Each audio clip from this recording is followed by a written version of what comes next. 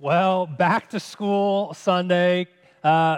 Kids go back to school this week, and I know that's exciting for some people. You got the new backpack, maybe a new pair of shoes, a fresh haircut. Back to school can be a cause of celebration. Some parents are wanting their kids to have that rhythm and routine, need some structure in their life.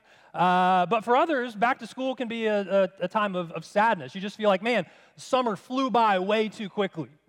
And when you think about going back to school, there's some anxieties that can come up when you go back to school.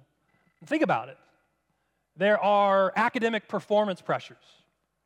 Students may worry about their academic abilities, the expectations they have to meet in a new grade. Students who struggle with exams, they worry about standardized testing, about time requirements. And then there's social anxiety, right? There's concerns about making friends or fitting in or just reestablishing friendships over a summer break. And then you have those who have to adjust to a new environment. Students who really struggle with change, they can feel anxious about moving into a new grade or moving to a new school. There's anxiety about having to navigate unfamiliar surroundings. And then for younger kids, there's separation anxiety. You think of kindergartners and those who are attending school for the first time, that there may be some anxiety about being away from mom or dad. I remember a couple years ago when we moved up here and our youngest son, Jude, was entering kindergarten, and it was a new school, it was a new city, it was the first time that he was away from mom or dad, and the first week of school, every day, he would not get out of the car. And I mean, he was a couple hours late for school every day that first week because he just wouldn't get out of the car. He was so anxious about everything new. There's other anxieties. There are worries about getting bullied, or there's worries about peer pressure, about interacting with certain students. And then you've got concerns of safety and violence. I mean, the tragedy is we live in a world where horrible acts of violence have happened on school campuses, and so students can feel a little anxious about something bad happening on their campus. You've got anxieties about time management, the need to manage academic responsibilities and extracurricular responsibilities and personal time. It can all be overwhelming for students. You have the fear of failure. Students worry about performing well academically or meeting their own expectations or the expectations that others have placed on them. You have all the extracurricular demands, the pressure to participate in extracurricular activities or to excel in sports or certain clubs. Students worry about if they're going to make the team or if they're going to get playing time. And then there's just the anxiety that students have of comparing themselves with other students. How do they line up academically? How do they measure up socially? And worry has become so common among people today that it's simply accepted. It's just something that people assume is normal, and so they live with it, never even considering that it's possible and even healthier to live without it. You'll hear people say, I'm just a worrier. I can't help it. I just worry. It's what I do.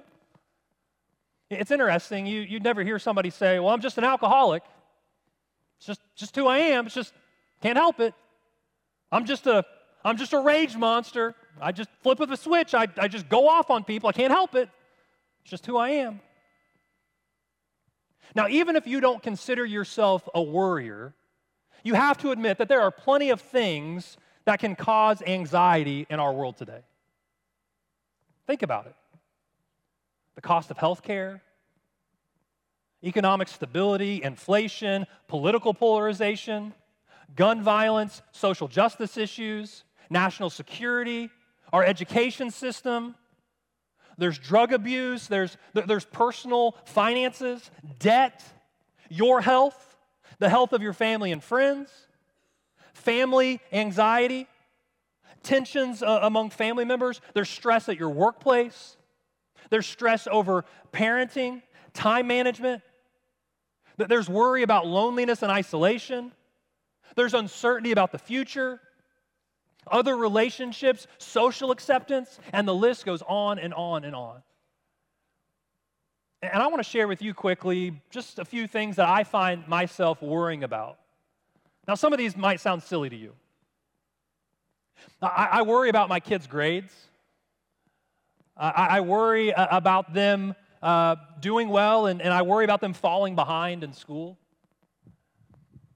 I worry about big expenses, especially as I look on the horizon and I look at the future, and I think about, college education for 3 kids. I think about things like paying for weddings. I think about, as they turn 16, and I think about paying for transportation, and all of these things are things that I find myself getting anxious about. I worry about preaching each week. The pressure of delivering God's word to hundreds of people each week is a daunting responsibility, and I fear that I'm going to fail. I worry about letting people down. I worry that I'll lose energy for the things that I really love the most. What do you worry about? Here's the deal. We worry because we think that it will help us cope with those things that are out of our control. If we worry about it, then it shows that we really care about it, right? The reality is, worry doesn't work. Worry doesn't work. Worry is a pill that actually makes us worse, not better. It's a remedy that's worse than the disease. Why? The problem with worry is that you doubt that God is in control. You doubt that God is powerful. You doubt that God is able. Worry demonstrates a lack of trust in God. Now, I want to be clear that worry is different from concern. Concern is appropriate when it's directed toward the right thing, when it's kept within bounds, when it causes us to do our proper duty. There's a difference between worry and concern. Scripture tells us not to worry. Paul says in Philippians 4, verse 6, do not be anxious about anything. So worry is inappropriate and wrong when it's misdirected, when it's in wrong proportion, when it indicates a lack of trust in God. My guess is you've never thought of worry as a form of idolatry. But it absolutely is when we allow it to take our eyes off of Jesus. We substitute despair, fear, hopelessness in place of God, and we turn to our own efforts at trying to control our environment. And this is the worry that Jesus addresses in Matthew chapter 6. We're going to read this passage together beginning in verse 25. Would you please stand for the reading of God's word? Matthew chapter 6, beginning in verse 25. Therefore, I tell you, do not worry about your life, what you will eat or drink, or about your body, what you will wear. Is not life more than food and the body more than clothes? Look at the birds of the air. They do not sow or reap or store away in barns, and your heavenly Father feeds them. Are you not much more valuable than they? Can any one of you, by worrying, add a single hour to your life? And why do you worry about clothes? See how the flowers of the field grow? They do not labor or spin. Yet I tell you that not even Solomon in all of his splendor was dressed like one of these. If that is how God clothes the grass of the field, which is here today and tomorrow is thrown in the fire, will he not much more clothe you, you of little faith? So do not worry, saying, what shall we eat, or what shall we drink, or what shall we wear? For the pagans run after all these things, and your heavenly Father knows that you need them. But seek first his kingdom and his righteousness, and all these things will be given to you as well. Therefore, do not worry about tomorrow, for tomorrow will worry about itself. Each day has enough trouble of its own. May God bless the reading of his word. You may be seated.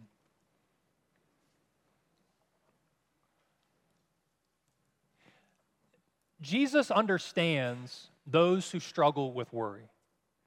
Because the majority of the people who were sitting, listening to Jesus give his Sermon on the Mount were peasants. These were people who barely eked out a living. And what makes it even more crushing is that if those in Jesus' audience did manage to accumulate any sort of surplus, they were required to pay it as taxation to the dominant group of rulers, who then used it to underwrite their own high standard of living. And so to a group of people who work to put food on the table every day, Jesus says, do not worry. Because Jesus understands that worry as a universal human struggle, he is emphatic when he tells us not to worry. In the original language, his statement is an imperative or a command. In fact, in this passage, he states it 3 times. Do not worry. How? Why? First, Jesus says, don't worry because you are God's prized possession. You are God's prized possession. Jesus uses the example of the birds in the air. A big difference between humans and animals is that animals are concerned with physical needs, and that's it. Our life is more than that. Jesus uses a popular form of Jewish argument where he argues from the lesser to the greater. He says, are you not much more valuable than they? You are much more valuable than birds. And if God takes care of the lesser things, then he will certainly take care of the greater things as well. He will take care of you. You know, I believe that many people worry about material things because they have a low understanding of their value before God. They don't comprehend how much God loves them and how much God cares for them. You are God's valued possession. You don't believe me? Check this out. In the very first chapter of the Bible, Genesis chapter 1, verse 27, we're told that humans are more valuable because only humans in all of God's creation were created in the image of God. And in the very next verse, Genesis 1:28, we're told that God gave humans dominion over all the earth and all its creatures. In Psalm 8, verse 38, it says that humans are the crown and the ruler of God's creation. And if you still aren't convinced, we're told in John chapter 3, verse 16, that God loved you so much that he gave his one and only Son for you. You are God's valued possession. Now, notice how Jesus refers to God throughout this passage. He calls him our heavenly Father. What's that mean? Well, if God is our Father, then that makes us his children. And children tend not to worry as much as adults because they assume that their parents will take care of them. Children don't think, how's the mortgage going to get paid this month? Children don't think about whether or not they're going to eat. They don't think about how baseball registration is going to get paid for. They trust their parents. They know that their parents care for them and provide for them. Remember, God is your Father. You are his child, his prized possession. So don't worry. Second, don't worry because it won't change anything. Worrying won't change a single thing. Jesus says it this way in verse 27. Can any one of you, by worrying, add a single hour to your life? Now, many of us, we worry about things that we have absolutely no control over anyway, which makes worry not only foolish, but harmful as well. There was a recent study done on worry, and participants were asked to record their worries and how they caused distress and how they interfered with their lives.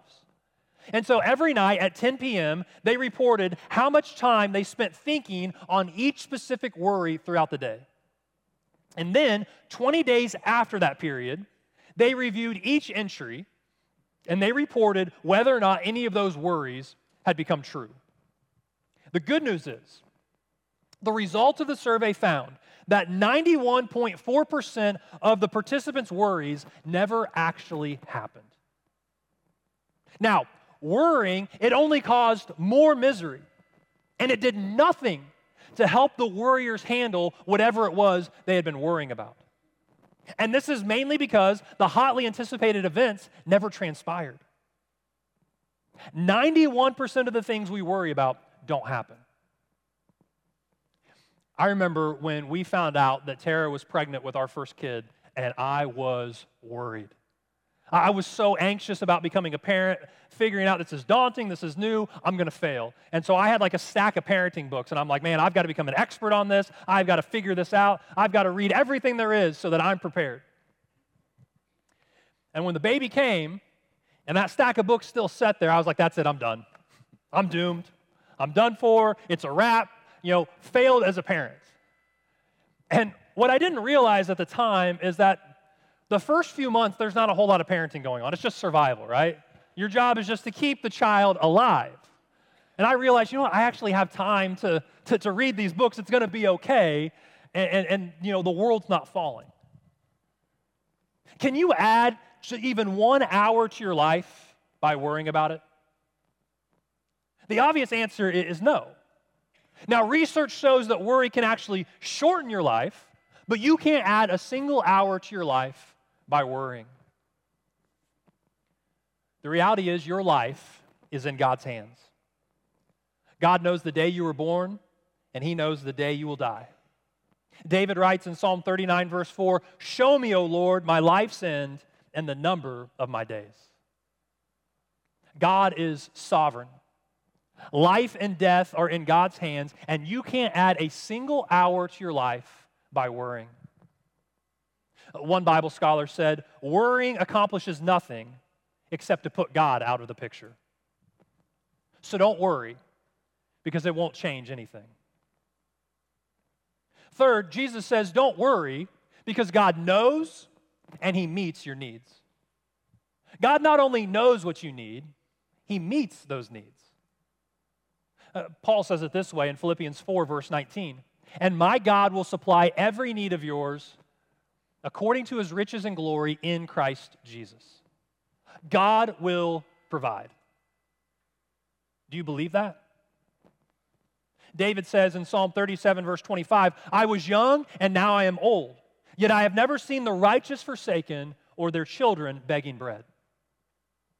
Now let's be clear, God never promises to meet all of our wants. He promises to meet our needs. And oftentimes we find ourselves, or you hear somebody say, God's just not providing for us. God's not taking care of my needs. We say that, and what we're really complaining about is God's not giving us what we want. Paul says in 1 Timothy 6, verse 8, that Christians need nothing more than food and clothing. Tim Keller gives us some helpful perspective on this. He says, God will only give you what you would have asked for if you knew everything He knows. We think we know what we need, but only our all-knowing, all-wise Heavenly Father knows our true needs. Last weekend, we had a big family get-together celebrating my grandmother's 85th birthday. And there were going to be a lot of kids and a lot of cousins there, and I had a feeling that my boys were going to want to play wiffle ball. And so we were sitting in the van getting ready to leave, to take off, and I asked Caleb, I said, hey, do you want to grab the wiffle ball bat and ball so that you guys can play when we get to Grandma's? And he's like, no, I don't really feel like getting it. It'll be fine. And Tara had headed back in the house to grab something real quick, and I said, listen, why don't you just run down in the garage and get it? I have a feeling once we get there, you'll wish you would have had it. And so reluctantly, he's like, fine, I'll go get it.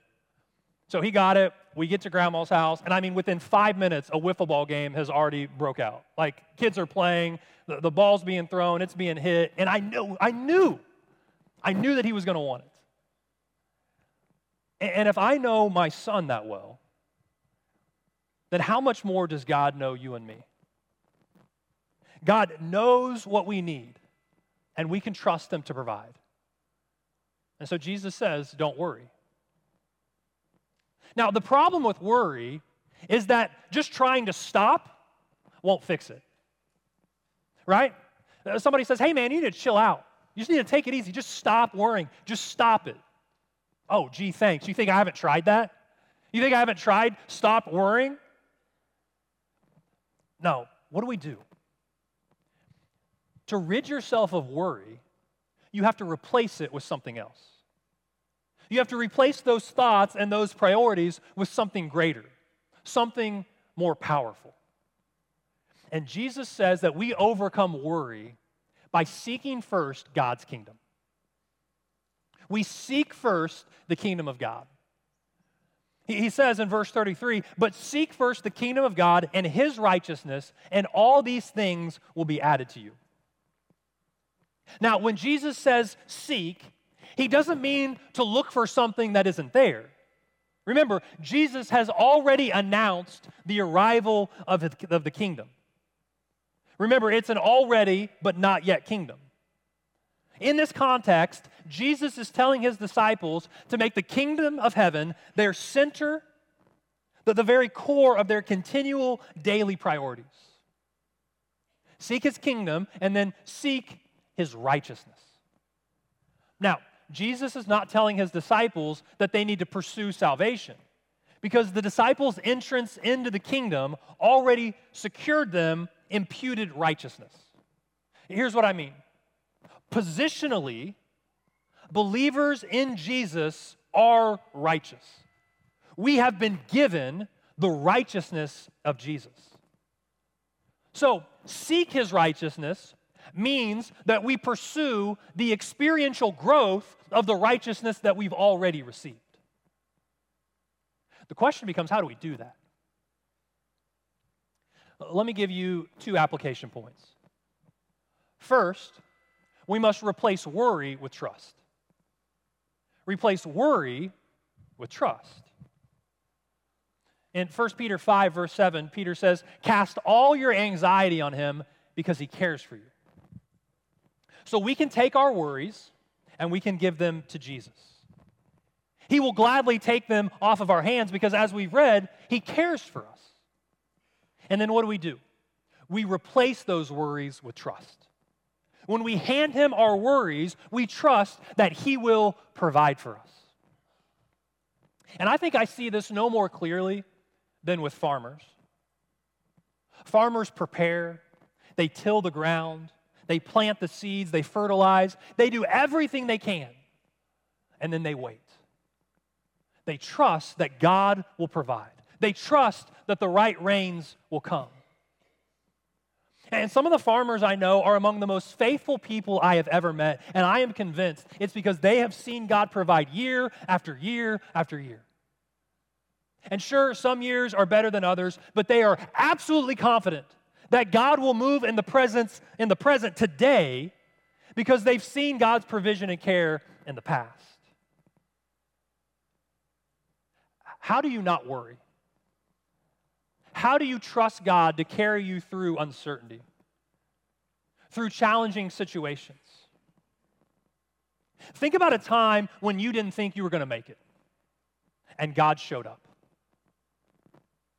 Use that story to carry you through today. Think of that time where you didn't know how that bill was going to get paid, yet God stepped up and provided. Think of that time when you didn't think you would live to see another day, yet God healed your body and you're alive. And think of that time when you were so stressed and you thought you would lose your mind or lose your marriage, yet God provided and here you are today. Worry can cause spiritual amnesia. It can cause you to forget the God who saw you through. But you must remember the stories of His faithfulness and how He provided for you in the past so that you can trust Him in the present. Replace worry with trust. Second, prioritize the kingdom over material possessions. Prioritize the kingdom over material possessions. Don't seek possessions, seek the kingdom. Our anxieties reveal our priorities. And Jesus says, your life is more than your possessions. Your body is more than clothes. What He's saying is the concerns of the kingdom are eternal. The concerns of the kingdom are what matter the most. There's this contrast that Jesus creates in verses 31 and 32. He says the pagans run after these things. He says it's the pattern of unbelievers. Those who don't understand the Father's care, they worry about material things. But God's children should run after God's agenda. And what's God's agenda? The kingdom. And when we pursue God's kingdom, we do so knowing that God will provide for us in the process. You will have concerns in this life. You will. Jesus is not advocating for a laid-back, hey, whatever happens, happens attitude. Rather, what he's saying is that in each of these concerns, we should express dependence on God. And here's how he concludes this passage. Verse 34. Therefore, do not worry about tomorrow, for tomorrow will worry about itself. Each day has enough trouble of its own. Max Lucado explains verse 34 this way. God will help you deal with whatever hard things come up when the time comes. All the worries and the woes today can do nothing about the cares and the problems tomorrow. And so if you're here and you find yourself saying, I just don't know what I'm going to do. I don't know what I'll do when my kid has their heart broken. I don't know what I'll do when my parents pass away. I don't know what I'll do when the kids move out of the house. You will when the time comes. Meet today's problems with today's strength. God gives you strength for today. Don't start tackling tomorrow's problems until tomorrow. You don't have tomorrow's strength yet. You simply have enough for today. And that's enough. Corrie ten Boom says, worry does not empty tomorrow of its sorrow. It empties today of its strength. And so this school year, seek first His kingdom and His righteousness. And all these things will be added to you as well. Well, what are these things? Every single thing that you need. Every day you make that decision. Today, Lord, I'm seeking you first. Your kingdom, your righteousness. And when you do that, you've got nothing to worry about. Every week we gather together and we're reminded that God has provided for our greatest need. That God has provided us with salvation. The Bible says that we were dead in our sins and that sin separated us from a holy God. That we needed rescue and there was nothing we could do to rescue ourselves. Only God can make a way. And He did that by sending Jesus to die for our sins. Christ's sacrifice was a once-for-all sacrifice. On the cross, Jesus said, "It is finished." Complete and total provision. So as we come to the Lord's Supper or communion, we remember the sacrifice of Jesus. We remember that Jesus has made complete provision for our greatest need. The bread, which represents the body of Christ. The blood, or the juice, which represents His shed blood. And so as we take the elements today, we do so being reminded and thankful that God has met our needs. Would you take the bread? The body of Christ. Let's eat. The cup. The blood of Jesus shed for us. Let's drink. God, we thank you that you have met every one of our needs in Jesus. God, you provide for us physically. You give us shelter, you give us clothing, you provide us with food. We trust you. But God, we're thankful most of all that you've provided our greatest need, which is salvation. That we have a relationship with you because of Jesus. And that changes everything. And so God, I pray that those of us who are prone to worry, to get anxious about so many things, God, I pray that we would learn to trust you. That each day we would say, God, I'm going to seek first you and your kingdom and your righteousness. And God, when we do that, we know that you'll take care of everything else. That's our prayer. In Jesus' name I pray. Amen.